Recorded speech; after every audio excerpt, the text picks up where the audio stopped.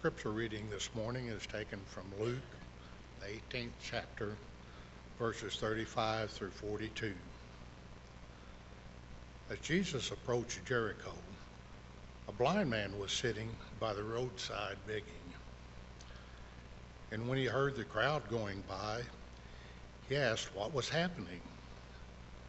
They told him, Jesus of Nazareth is passing by. He called out, Jesus, Son of David, have mercy on me. Those who led the way rebuked him and told him to be quiet. But he shouted all the more, Son of David, have mercy on me. Jesus stopped, and he ordered the man to be brought to him. And when he had came near, Jesus asked him,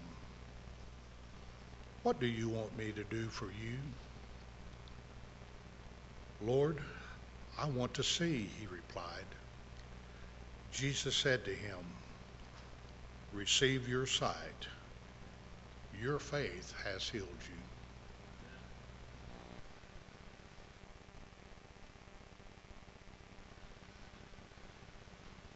Hello, church. It is my honor to introduce our guest preacher today. And when you introduce someone, you try to just get a little connection going. And so I thought maybe I would talk a little bit about his connection with Kerrville. His beautiful daughter, Marissa, has her own ministry in Kerrville. She is a speech and language pathologist where she works with kiddos who are in desperate need.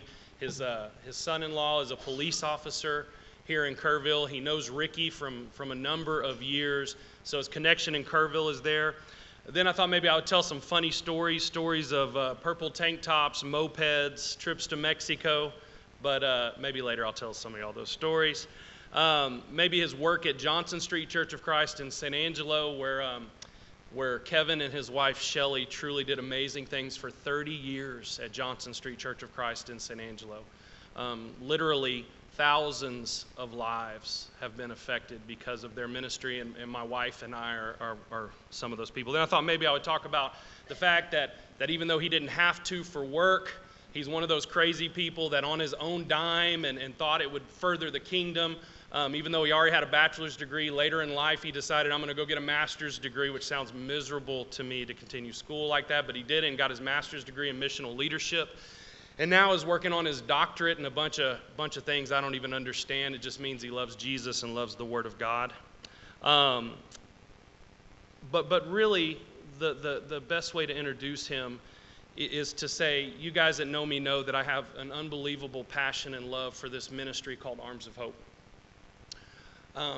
Humbly, I will just say to you that I believe Arms of Hope is the most amazing thing I've ever seen ministry-wise. I've seen miracles out there. The spiritual tension sometimes is so thick you can cut it. And Bonnie and I have just decided in our season of ministry right now to pour out everything we have into Arms of Hope. The moms are incredible. The kids are incredible. The staff is incredible. And so when I was blessed to be CEO 5 years ago, I had a very short list of people that I decided if they ever became available, I would actively pursue them in a leadership position at Arms of Hope. People that love Jesus with all of their heart, and I believe would love the ministry the same way that Bonnie and I do. And so at a place where all big decisions are made, Mamacita's in Kerrville, Texas, I was having dinner with Kevin one night in the fall, and we were just talking, and he said, hey, just my season of life after 30 years at Johnson Street might be a place where I'm open to do other things. And he goes, I just want you to pray about that and think about that. Who knows what the future holds? And over nachos, I said, when do you want to start? And so Kevin has been with Arms of Hope now as the director of ministries since roughly December, and he has already made an unbelievable impact. So I'm telling you guys, please, for the next 20 minutes or so, listen to what this man has to say, and you will be blessed. So if we go longer than 20, you can shut it off. You don't have to listen after that. It is great to be here. It is good to be in Kerrville. I have loved Kerrville all of my life. My Aunt Pat, her husband Phil right there, I began coming down here to see them years ago. And in one time when I was 10 years old, I was in trouble, and I decided I was running away. And my mom and dad said, well, where are you going? I said, I'm going to Kerrville. I think I made it about 100 yards from the house because it was getting dark. But it is good to be here. Now, I'm really a little unsettled this morning because I was here a few weeks ago, and y'all had this very dynamic worship service, and you had the burning of the note.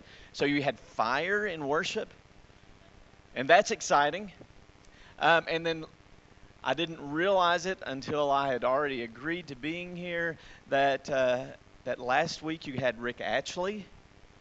And so to follow fire and Rick Atchley is a little unsettling this morning.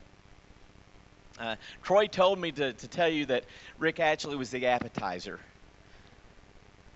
Well, if he's the appetizer, man, I've got a lot of work to do this morning. But it is great to be here, and I love being here with this family. There's a collision of a lot of my worlds here. All the way, I don't know if Charlie McCormick is here this morning. I haven't seen Charlie, but where? Charlie?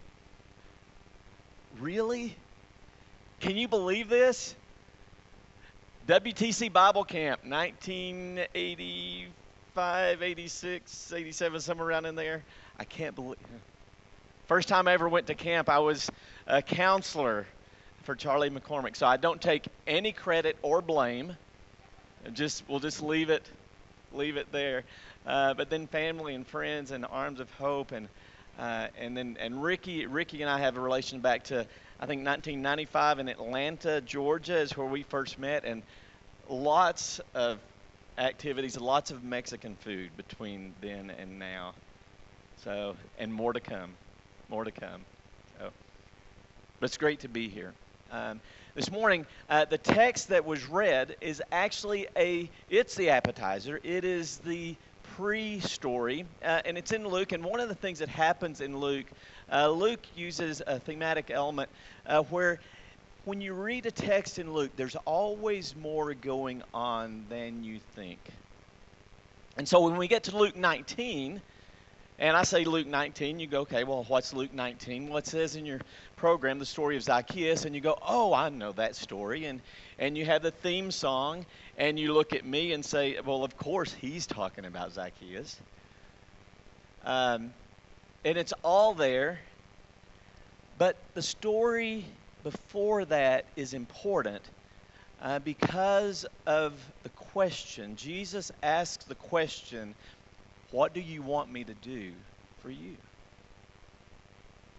And I want to pose to you that this morning that Jesus is asking us that question right now. And I want you to receive that question from Christ right now and hear him say, what do you want me to do for you?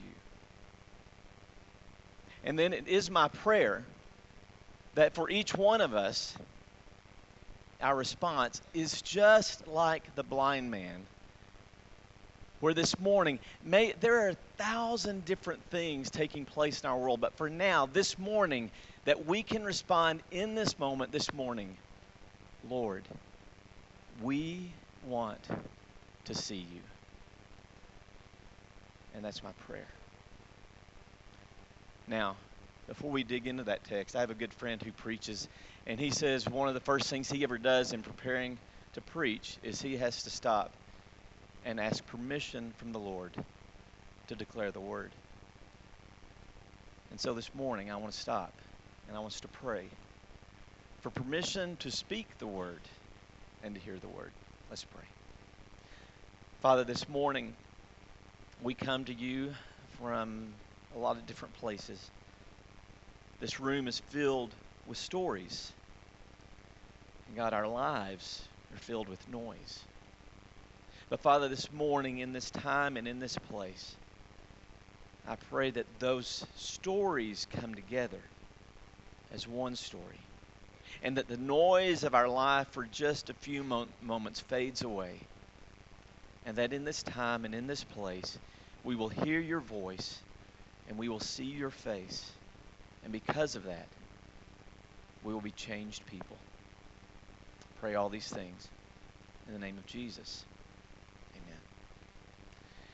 And so the text this morning, like I said, that was a beginning text, a preview in Luke chapter 18. But let me read the story out of Luke chapter 19. The story that we know is the story of Zacchaeus. And again, you've got the theme song going in your head. We're not going to sing it, it's already there.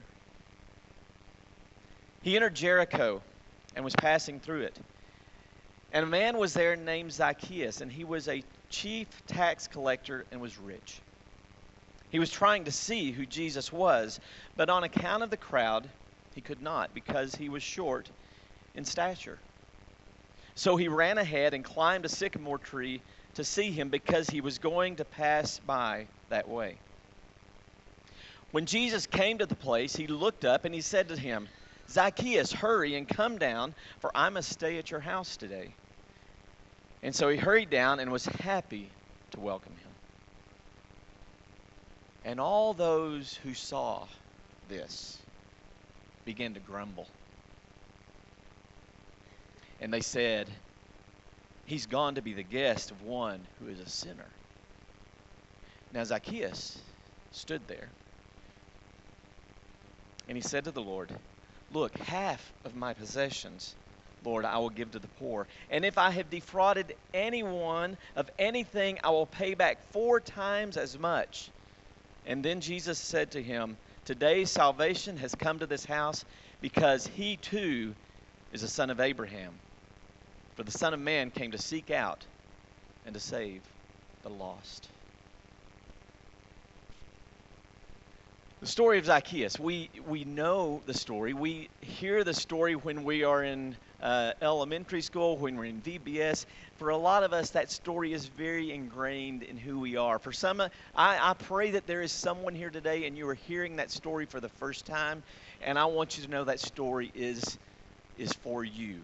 It is for all of us. It is not a child's story.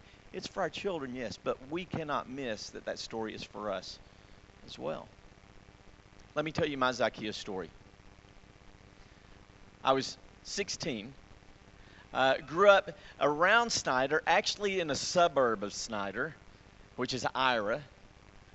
Little small town, and I'm sure someone in here has been to Ira. I know my family has. There, lots. Look at all these Ira folks. Wait, raise your hand again if you've been to Ira. Are you kidding me? There are more people here today from Ira than are in Ira. Real small town, played 6-man football, and so I've always told people our team we were a powerhouse. In the time that I played football in Ira, our opposing team, our opponents, never got past the 50-yard line the entire 4 years I was in high school. For those of you that know anything about 6-man football, we have an 80-yard field. So there is no 50-yard line. Also, in Ira, we had 10 in my graduating class, so everyone graduated in the top 10. That's pretty good. We graduated in the bottom 10 as well, but we don't talk about that. But Ira, that was my home, and out there in the cotton fields, and you know, for dinner we would go into Snyder, and that was a big deal. And ever so often we would have a really big, exciting. We would come down here to Kerrville, but then we would travel to the far-off, distant, exotic place of Dallas, Texas. That was my world growing up. But at 16, I was able to go to Washington, D.C. I was there for 2 weeks, got to work with Congress and do all kinds of really exciting things. But one of the evenings, we went to the Iwo Jima War Memorial, heard the Marine Corps band and the silent drill team perform, and it was amazing. And I had my little camera that my mom and dad had bought me for that trip, and I wanted to get the perfect picture. And I'm trying to get it, and everyone was too tall, and I'd move, and they're too tall, and just about the time I'm there, somebody gets in my way, and then finally I wander over to a spot, and there's no one in front of me. And it is the perfect picture. The sun is just right. The Marine Corps band's there. The statue, the memorial, and I'm ready to take the picture. And just about the time I'm going to take that picture, the white gloved hand of a Marine Guard reaches down on my shoulder. I had been so intent on seeing that memorial that I had gone under a barricade and around some things, and I'm now in an area that is completely off limits. And I look, and sure enough, there is no one around me. I'm in the field by myself.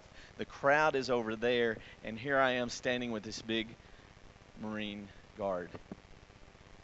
I got the picture. He escorted me back, had a little visit with our sponsors later that evening about not going where I wasn't supposed to go. But that was my experience. But I so wanted to see that nothing else mattered. Do you see in that story of Zacchaeus? Zacchaeus didn't want to just be in the crowd and look at and observe Jesus. He wanted to see Jesus. There is a difference between looking at someone and seeing someone. I've wrestled with whether to do. I'm going to do it. I'll go easy on you. I work with students, and so we do crazy things with students, right? But I will not make you entirely uncomfortable. But I want to ask you to turn to the person on either side of you. Turn to the person, and I'm going to tell you for 10 seconds. 10 seconds. Now, I've done this with my students where I've had them do it for like 10, 15 minutes. But for 10 seconds, I want you to turn to the person next to you, and I want you to not look at them. Now, you're going to have to look at them, but I want you to just see them. All right? All right. 10 seconds, and I don't have my watch on, so I'm going to look. So, okay, go. Just see one another.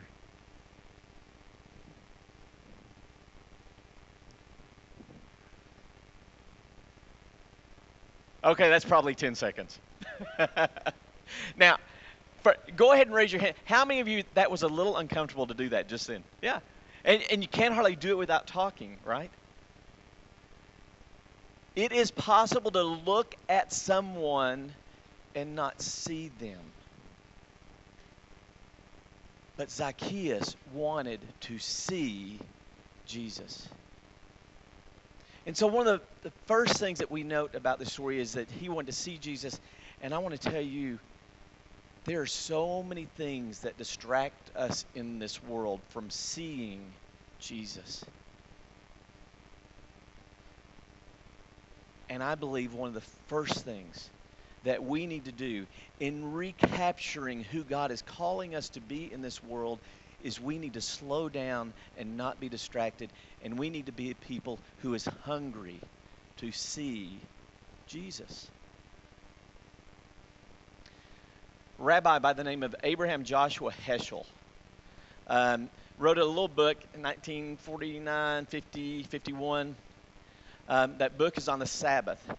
My doctoral work is going to be exploring the Sabbath and how we might experience a contemporary. I'm popping here, aren't I? Is that I think it's too close to my.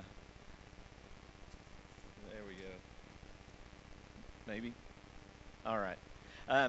Abraham Joshua Heschel has written this book called Sabbath, and my doctoral work is looking at how we might begin to experience a form of Sabbath, and I'm not talking the traditional Jewish Sabbath, but how we in contemporary culture might find ways to slow down our families and our life in order to see Jesus. But Heschel says that the goal of spiritual living is not to amass wisdom, but it is to face sacred moments.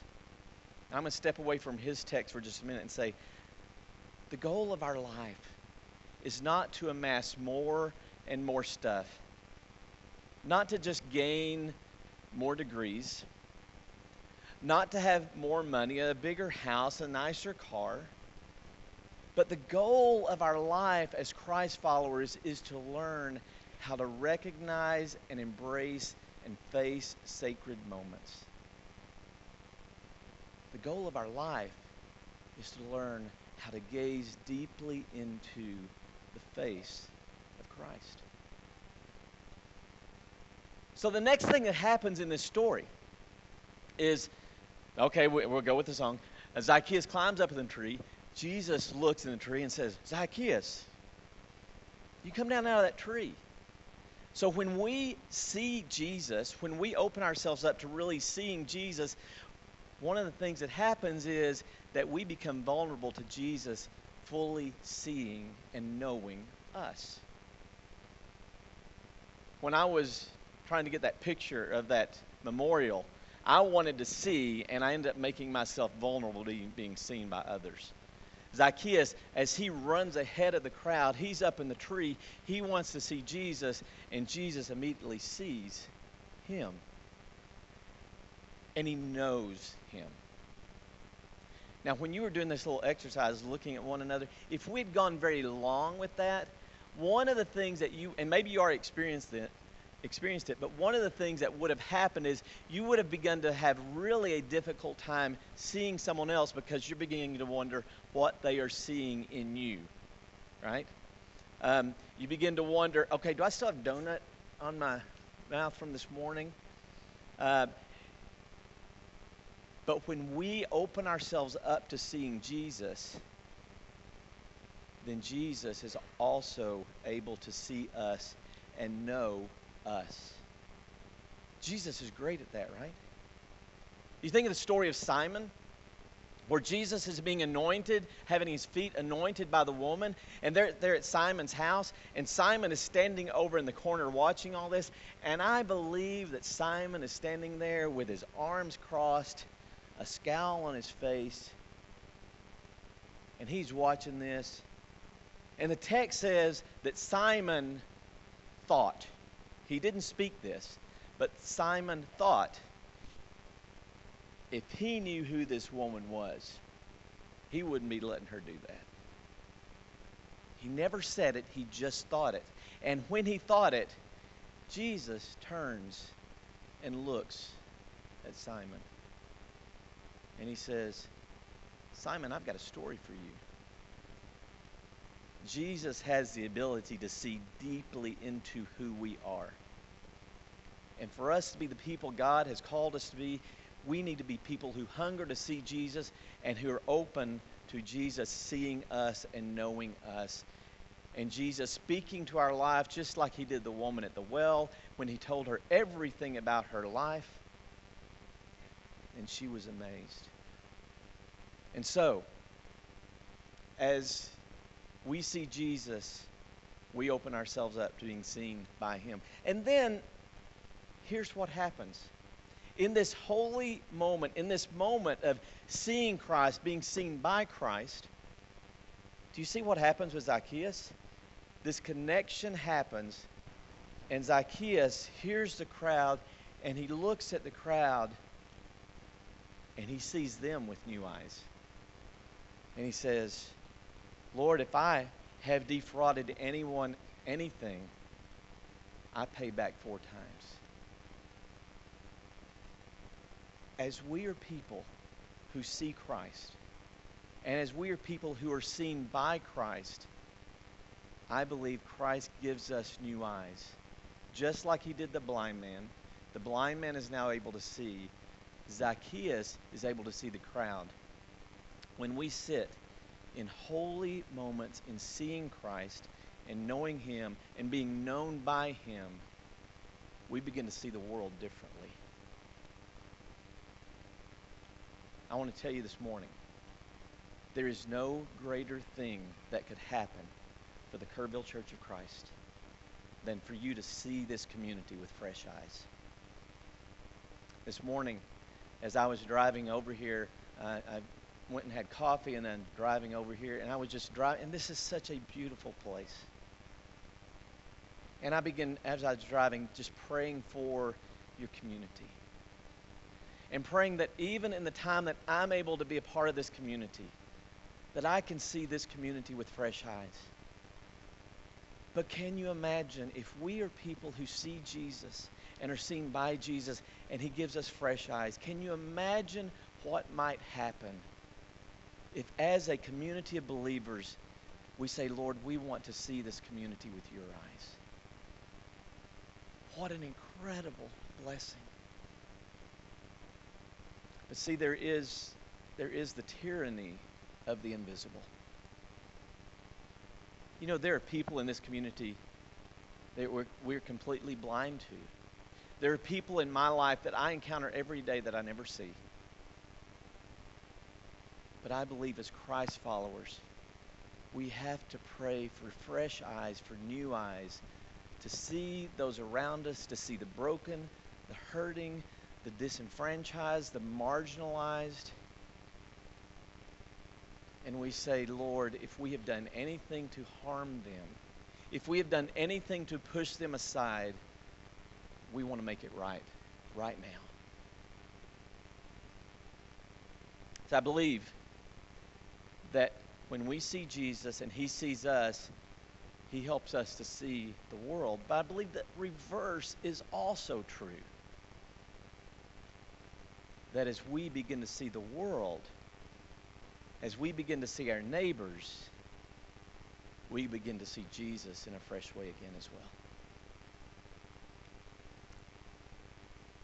And so the title, and you normally start with the title of the sermon, right? Didn't start with that. We're going to come back to that. The title of my sermon this morning is Guess Who's Coming to Dinner? Now, y'all are doing this really cool thing in a few weeks. Look who's coming to dinner. And all of y'all are going to have dinner together in different places, right?